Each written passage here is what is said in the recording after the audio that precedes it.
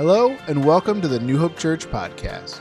Whether you are a member of our church family, either in person or online, or just checking us out for the first time, we believe that you belong here at New Hope Church, and we hope that this message speaks to you today.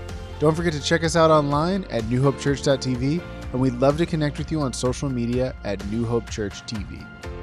Thanks for listening, and we hope you enjoy.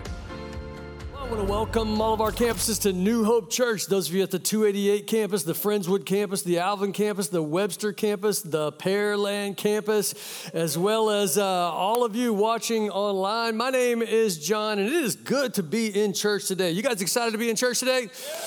Very good. Well, if you are new with us, we are in part 3 of a lesson series called 4 Marriage Must-Haves. And each week, Pastor Tim has been reminding us that marriage is a trip, not a bad trip, not a boring trip. Instead, we believe that every marriage can be great. In fact, we believe that every marriage should be getting better over time. That said, no one accidentally arrives at a great marriage.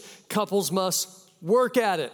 More specifically, couples must pack for it. So what is it that we are to pack? Well, the good news is that God has outlined for us everything we need for the journey. He's outlined it in His Word. In fact, through this series, we've been learning that all 4 marriage must-haves come from 2 verses found in the very first book of the Bible. That would be Genesis 2, verses 24 and 25. Today, we're going to focus on the first of those 2 verses. Then we're going to look at something that Jesus added to those verses in Mark chapter 10.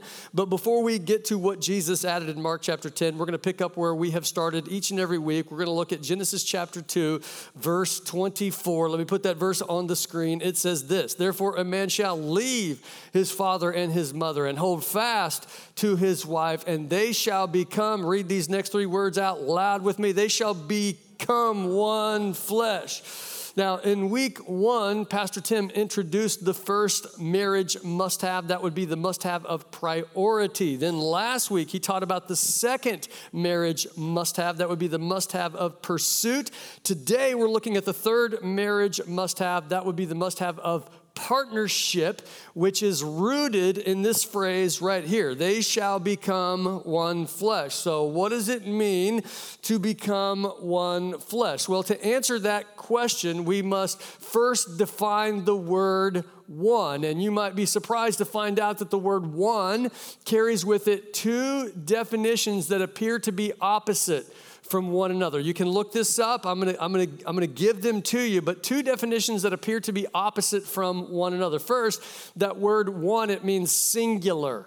Singular, like there's a singular piece of chocolate cake in the fridge and it's mine, so do not touch it, okay? Singular. But it also means together in unity, as in that team played together as one unit. What's interesting is that when we combine these 2 seemingly opposite definitions, we actually get God's goal for every marriage. God's goal is that 2 singular people would be joined together in unity, which leads me to say this: God's goal for marriage is not what most people think. God's goal for your marriage is not that you would be happy, okay? God's goal for your marriage is not that you would live happily ever after. And yet, isn't that what married couples want and expect? I mean, isn't that why we get married in the first place? Because we just believe the other person is going to make us happy. Now, don't misunderstand me. I'm not saying that married people are supposed to be miserable. Praise God, okay? Praise God. We're not supposed to be miserable. But what I am saying is that happiness is too low of a goal. Happiness is way too shallow. That's because happiness comes and goes, and happiness is never guaranteed, which is why God's goal for your marriage is so much greater than happiness. God's goal for your marriage is that 2 would become one flesh. That a couple would be united together as partners for life. And here's the best part. I believe that couples who understand this, couples who get this right, couples who make it their goal to become one flesh, they actually end up living happy lives. which brings us to the key thought for today's lesson. Here it is.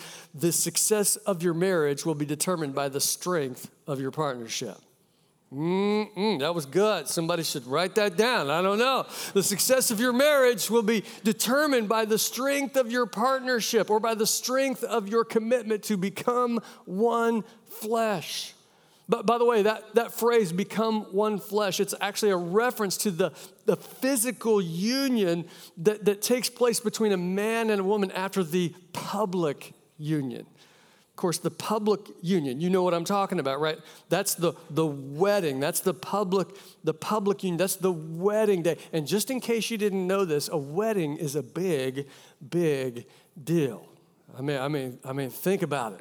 Months in advance, invitations are sent out so that people can save the date. Family and friends take time off of work so that they can attend and witness the joyous occasion. Flowers and decorations cover every square inch of the venue as music softly plays in the background. Of course, once the ceremony begins, the groom takes his place on the stage. Of course, nobody cares about him, because they're all there to see her, right? I mean, we want to see the bride, and so the doors open up, and she walks in, and all eyes are on her, and she takes her place next to him on stage. At that point, vows are spoken, rings are exchanged, and finally there's that magical moment when the groom and the bride kiss, making everything official. Then after the ceremony, there's the reception complete with food, the chicken dance, and lots and lots and lots and lots and lots of photographs and videos. Why in the world do we need so many pictures and videos for the wedding? Well, you already know why. Because a wedding is a big, big deal. And this was true in Jesus' day as well. Only maybe it might have been more so because back in the day, a wedding would last for 7 days.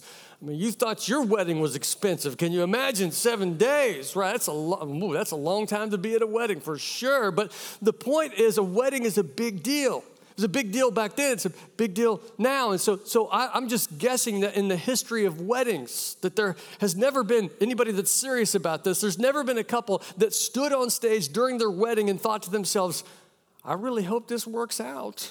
They're not standing on stage thinking, man, we better have a good time tonight because I don't know how long this is going to last. Nobody thinks that because it's such a big deal, such a big commitment. And yet it happens, doesn't it? Unfortunately, sadly, happens all too often. And that's what brings us to Mark chapter 10. Now in Mark chapter 10, as I said, Jesus is going to quote from Genesis chapter 2, we're not going to start with that quote. Instead, he gets engaged in a conversation with some of the religious leaders. That's where we're going to start. I'm going to have all the verses on the screen. I'm going to read from my Bible. Mark chapter 10, starting with verse 2, says this. Some Pharisees came and tested Jesus by asking, is it lawful for a man to divorce his wife? Now, because Jesus was a rabbi, because Jesus was a teacher of the law and was often around the temple, this was a common occurrence. The religious leaders would often try and trap Jesus. They would try and trap Jesus by asking him a really tough question and get him to give the wrong or really bad response. And so what question are they using to trap Jesus today? Well, we found out in our text, here was their question. Is it lawful? Is it lawful for a man to divorce his wife? Well, Jesus decides to answer their question by asking them a question of his own. We find out his question in verse 3. It says this, what did Moses command you? Jesus replied. They said, well, Moses permitted a man to write a certificate of divorce and send her away. Now, we don't have time to get into the details of why they asked Jesus this particular question, but it's obvious that they knew the answer. They knew the law. They knew that legally there were special allowances for divorce. But again, they're trying to trap Jesus. And so once they give the answer, how would Jesus respond to them? Well, we find out in verse 5, it says this. Jesus says, it was because your hearts were hard that Moses wrote you this law. But at the beginning of creation, God made them male and female. For this reason, a man will leave his father and mother and be united to his wife, and the two will become one flesh. Sound familiar? That's the Genesis 2 quote. But then Jesus adds something to it. So what did he add? He says, so they are no longer two, but one flesh. Therefore, what God has joined together, let no one separate. Now, I know that this can be a tough subject for many of you. And as someone has gone through the pain of divorce myself, I totally get that. Totally understand that this subject can be hard and difficult. But I just want you to know that my goal today is not to make anybody feel bad, feel guilty, or feel shame about anything that's happened in the past. Instead, my goal is to help all of us build the right kind of relationships for the future. And so with that in mind, I think it's important that we notice and understand what Jesus did not say in this passage. Jesus did not say that people in his day were getting divorced because they married the wrong person, or because they grew up in a single home where they didn't have a good example. Jesus did not say that people were getting divorced because the finances got too tight, or because somebody was working too many hours, or even because somebody had an affair. That's not what Jesus said. Instead, what did Jesus say? Jesus said, Moses allowed for you to get divorced because your hearts were hard. In other words, instead of working hard so that two people can become one flesh, you're working hard to build a wall between you and the other person to the point that your heart was just not in it anymore. And so rather than honoring your commitment to that person, you just chose to end the relationship. But Jesus reminds us that was never God's plan. That was never God's original design. And to drive home his point, Jesus added one additional line to Genesis chapter 2. We find it in Mark 10. Jesus said, what God has joined together, let no one separate.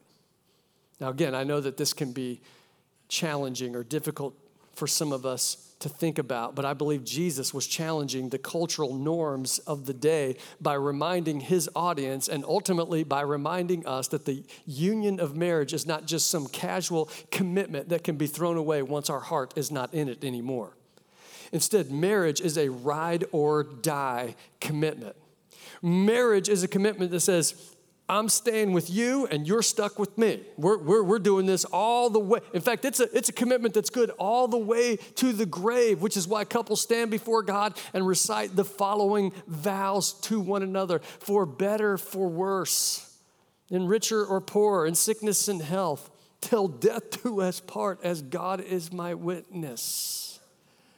Now you may be wondering, is that even possible? I mean, can people really stay together forever nowadays? And Jesus would say, what God joins together, let no one separate. In other words, when we do things God's way, we're going to experience God's strength to go the distance. But it all starts when two singular people make the commitment to become united as one flesh.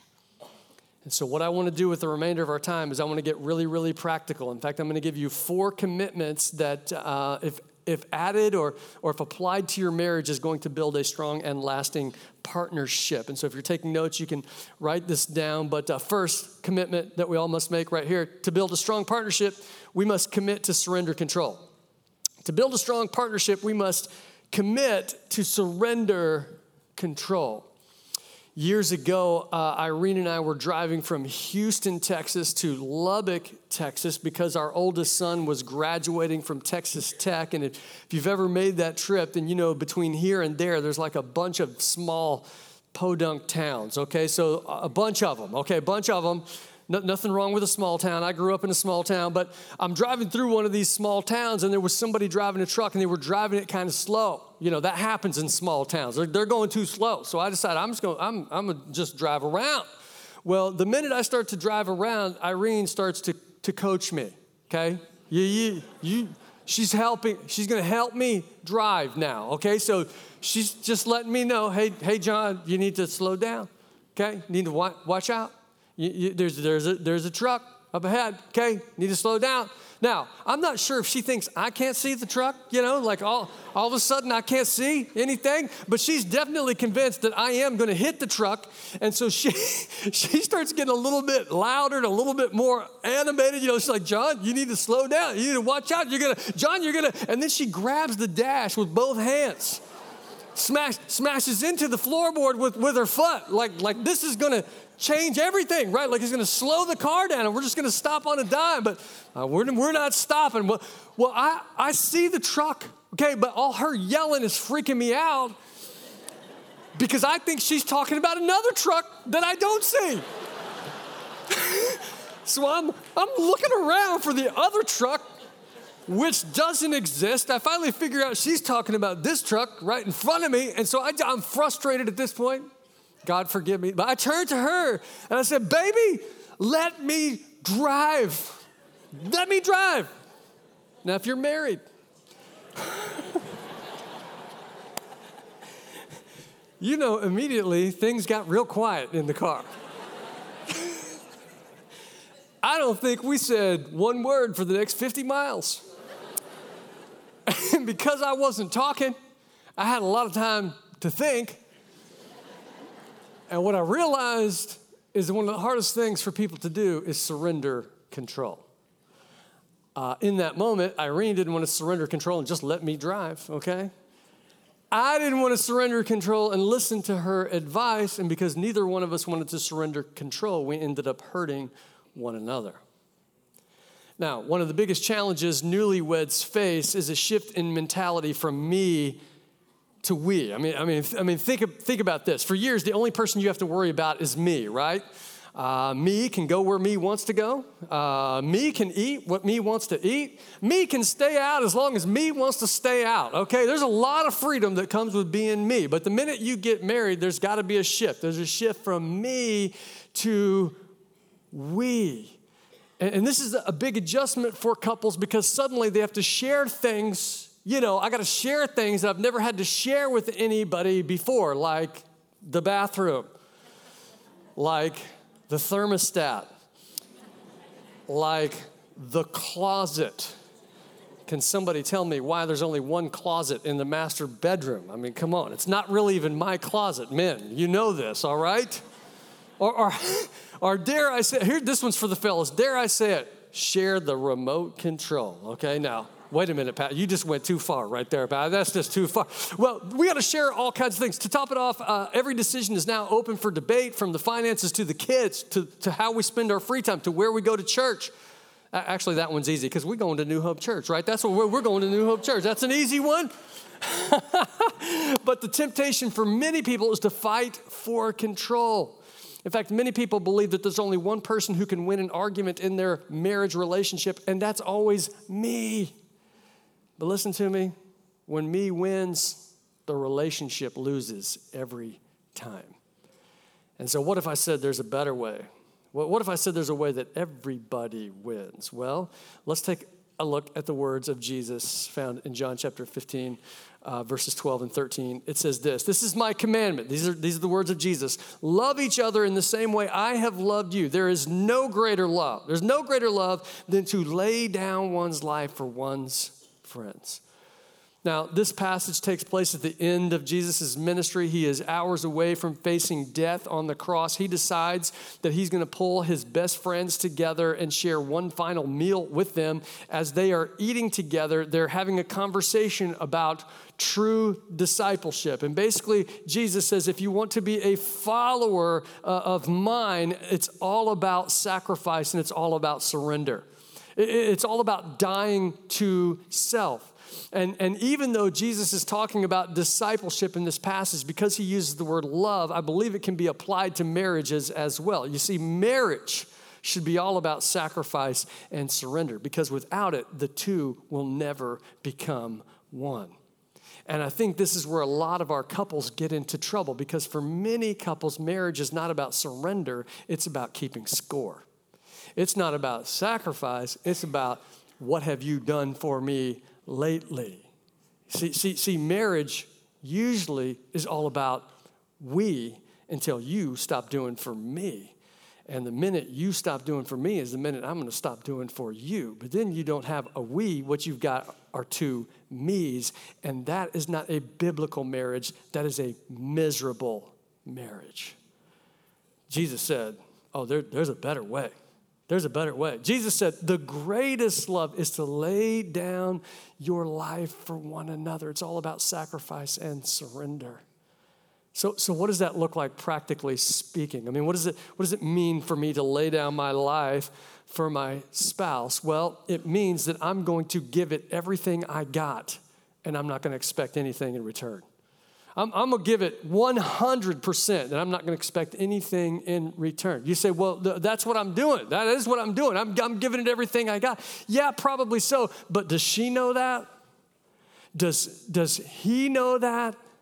You say, well, I'm not totally sure. Well, it's possible that people do receive love in different ways, and so maybe you're giving it in a way that they can't receive it. And so if you don't know, if you're not sure, let me give you a homework assignment. Tomorrow morning, first thing that you do when you get up, just ask your spouse this question: how can I serve you? How can I serve you today? Now, if you ask that question, I'm not sure what's going to happen. They may literally die, okay? One of you might literally die. I don't know. Look, I don't know what's going to happen. I don't know what they're going to say, but it may be different than what you expected. And so whatever they ask you to do, you know what you should do? You should probably do it, okay? You should probably do it. And let me just say this. The more that you surrender, the more you put their needs ahead of your needs, here's what's going to happen. The more they're going to want to put your needs ahead of their needs. That's how it happens. And the more you guys sacrifice and surrender for one another, like I'm giving everything, I'm not expecting anything, the more trust will grow, the more intimacy will deepen, and the stronger your relationship will be. But it may start with both of you just saying, we got to surrender, man. We got to surrender control, which brings us to the second commitment. Here it is. To build a strong partnership, we must commit to celebrate our differences. To build a strong partnership, we commit to celebrate our differences. Now, at all of our campuses, those of you right here in the room, by show of hands, how many of you would say that you married somebody that's really different than you? You married somebody that's opposite of you. Yeah. Hands going up everywhere. That's what I thought. And the same is true in my relationship. I mean, if I think about Irene, there are many things where she is opposite from me. For example, she's a little bit country. I'm a little bit rock and roll, you know? She's more of an introvert. I'm more of an extrovert. Irene likes her coffee with lots of cream and sugar. I like my coffee the way God intended it. No cream, no sugar. Okay, there's just a lot of differences between the two of us. Now, what's interesting is that God in his sovereignty often takes two people who are totally opposite, totally different from one another, and he brings them together as one. And it's not some cruel joke that he's trying to play on us. Instead, it's a good thing. It's a good thing, because if both of us were the same, then one of us wouldn't be necessary. Which is why we find these words in Genesis chapter 2, verse 18. It says this. We're going back to the garden again. The Lord God said, "It is not good for the man to live alone, so I will make a suitable partner for him." Now, real quick, I want to say something to the singles in the room. I want you to notice that God did not say it's not good to be single. He said it's not good to be alone.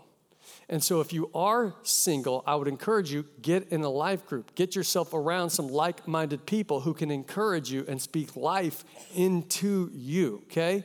That's the word of advice for the single people in the room. That said, when Adam was created, he truly was alone. I mean, there was no other person on planet Earth. And so God looked at Adam's situation. He said, this is not good. God said something is missing from Adam's life. And so God decided what Adam needs is a really good woman. All the women said, little weak, ladies, okay? Not a lot of confidence there. Let's try it again. All the ladies said, Amen.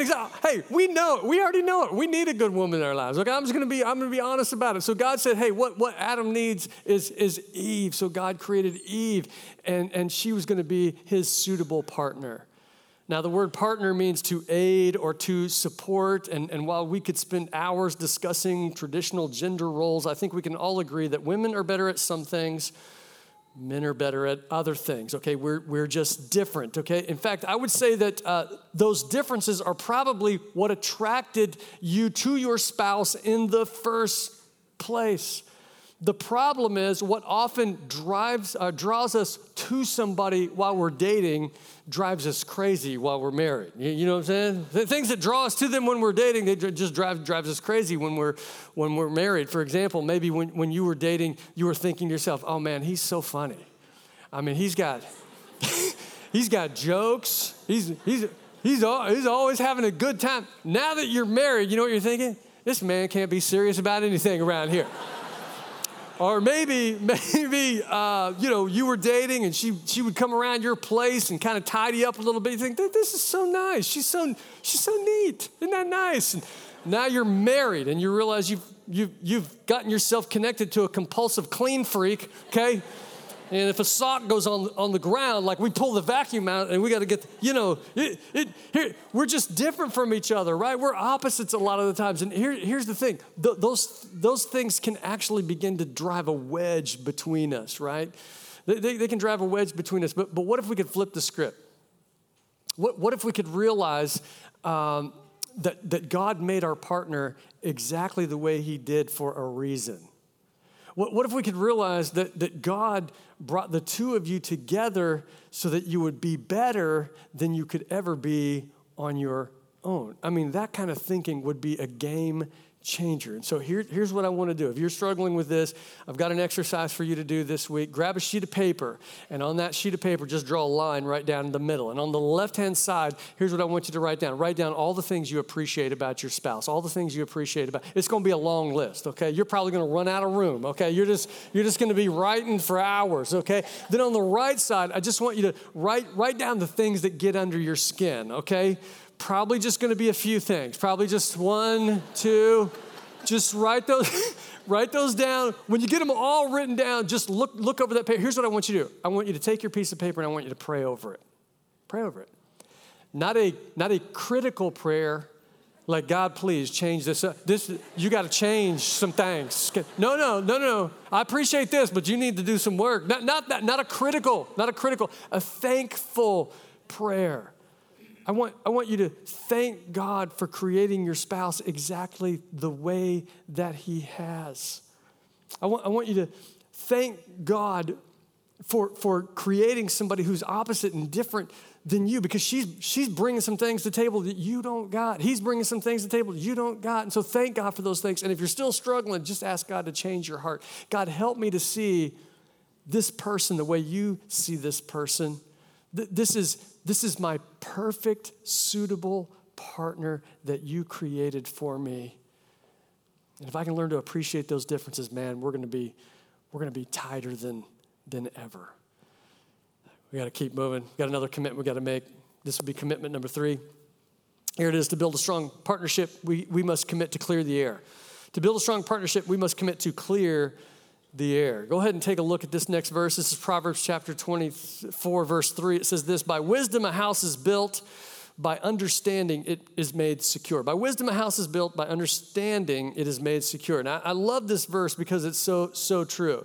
And basically it means you were smart enough to marry the person that you did, but it takes more than one good decision to build a strong marriage, right? Like you were smart enough to walk down the aisle, but it takes more than a great wedding to have a great marriage. And so how do we get to a great marriage? What do we do to build a strong marriage? Well, according to Scripture, what do we need?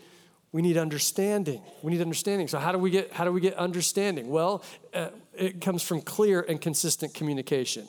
Clear and consistent communication. I was thinking about a way to illustrate this, and I started thinking about some friends of mine. I've got a picture of them on the screen.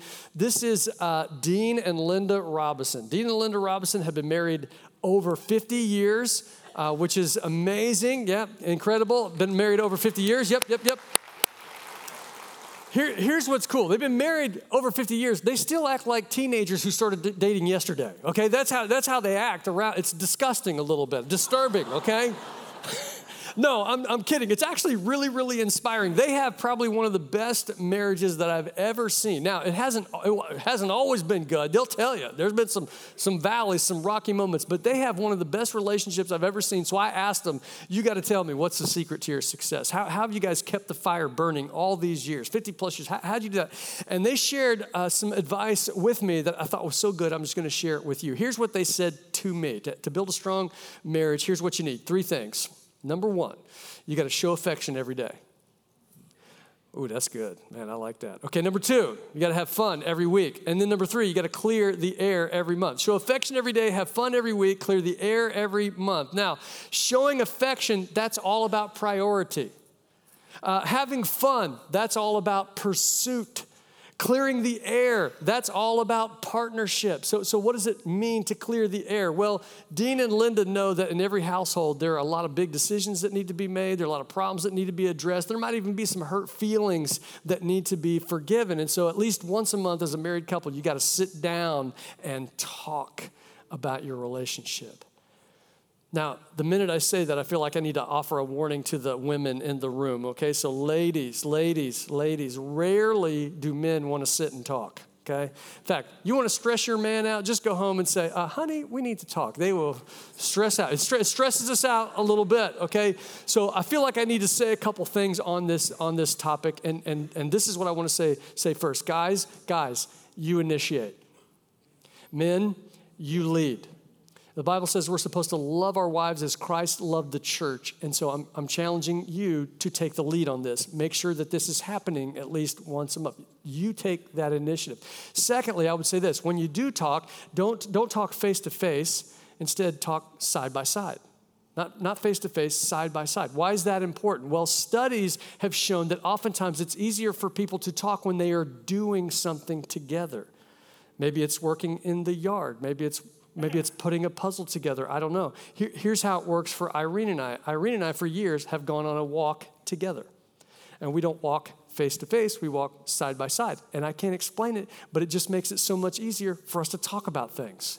It opens up the door of communication in a way that we can't talk when we're sitting face to face at the dinner table. I can't explain it, but both of us just start talking about anything and everything. And it's such a powerful thing. But we talk about the kids. We talk about the finances. We talk about our next vacation spot. We talk about how we're doing as a couple. We talk about our hopes and dreams. We talk about how we can serve better together the kingdom of God. Nothing is off the table. And I'll be honest with you, some days it gets kind of heated, okay? Some days it gets emotional. But regardless of the topic or regardless of where our emotions go, we always arrive back in the same place. Every time we're done talking, I feel closer to Irene. And the reason I feel closer to her is because as we talk, what I find out is that she's for me. She doesn't want to hurt me. She's for our marriage. She doesn't want to do anything to hurt the marriage. And the more we talk, the more I realize, man, there's nothing that we can't handle together with God's help. And so if you're struggling in this area, if maybe you're stuck, maybe you're not on the same page, man, I would encourage you. You got to have clear and consistent communication. So make it a point, schedule it, get it on the calendar, go for a walk, and talk about your relationship. That does lead us to one final commitment. Here it is, commitment number 4. To build a strong partnership, we must commit for the long haul. We must commit for the long haul. Now, I want to close out the message by reading a passage of Scripture from the great love chapter of the Bible. That would be 1 Corinthians 13. Oftentimes you hear 1 Corinthians 13 read at a wedding. I'm not going to read all of it, okay? I'm just going to read one verse of it. I'm going to read 1 Corinthians 13, verse 7. It says this: love always protects. Love always trusts. Love always hopes. Read this last one with me. Love always perseveres. Now, earlier I said the success of your marriage will be determined by the strength of your partnership, and nothing says partnership like perseverance. Like I'm in this for the long haul. And I know that some of you, you're married right now and you're feeling tired. You're running on fumes. Maybe you're even feeling like I'm ready to throw in the towel. I'm going to encourage you not to do that. I'm going to encourage you to hang in there. I'm going to encourage you to make the commitment to go the distance. You see, I believe that all of us can have the kind of relationship and marriage that we've all dreamed of. And the reason I can be so confident about that is because God is for your marriage. God wants you to succeed at this. In fact, here at New Hope, we've seen marriages, broken marriages, restored and reconciled time and time again. And I know if he's done it once, that God can do it again for you. But it starts by you making the commitment that I'm not going anywhere. I'm in this for the long haul. So how do we build strong partnerships? Well, we commit. What do we commit to? We commit to surrender control. We commit to celebrate our differences. We commit to clear the air. And we commit for the long haul. Why don't you stand?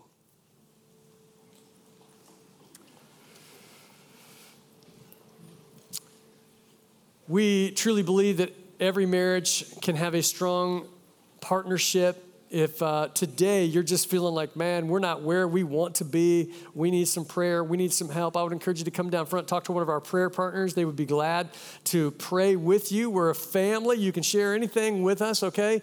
This may be the first time that you've prayed together in a long time. Don't leave here, and just come down front and get prayer over your marriage. I would also say this, that if you want to have a great partnership in marriage, it starts by having the greatest partnership. It starts with having a relationship with Jesus. He will never leave us. He'll never forsake us. He laid down his life for us because he loved us. He will give us what we need for the relationships and the people around us. And so if you've never made Jesus your Lord and Savior, you can do that today. Prayer partners will be glad to lead you through that decision. Let's go ahead and bow, and then we'll be dismissed. God in heaven, we're just so thankful for your word. We're thankful for this subject of partnership. I'm praying for the married couples in the room, God, that we would be closer, stronger, tighter, better than ever before because we value our partner that you've given to us. God, I pray that all of us, as we leave this place, that we would just represent you. It's in the name of Jesus that I pray and ask all these things. And all God's people said, amen. Thank you guys very much. Look forward to seeing you again. If you enjoyed the podcast, we encourage you to subscribe, share it with friends and family, or let us know by tagging us at New Hope Church TV on social media. We would love to connect with you. Thanks for listening.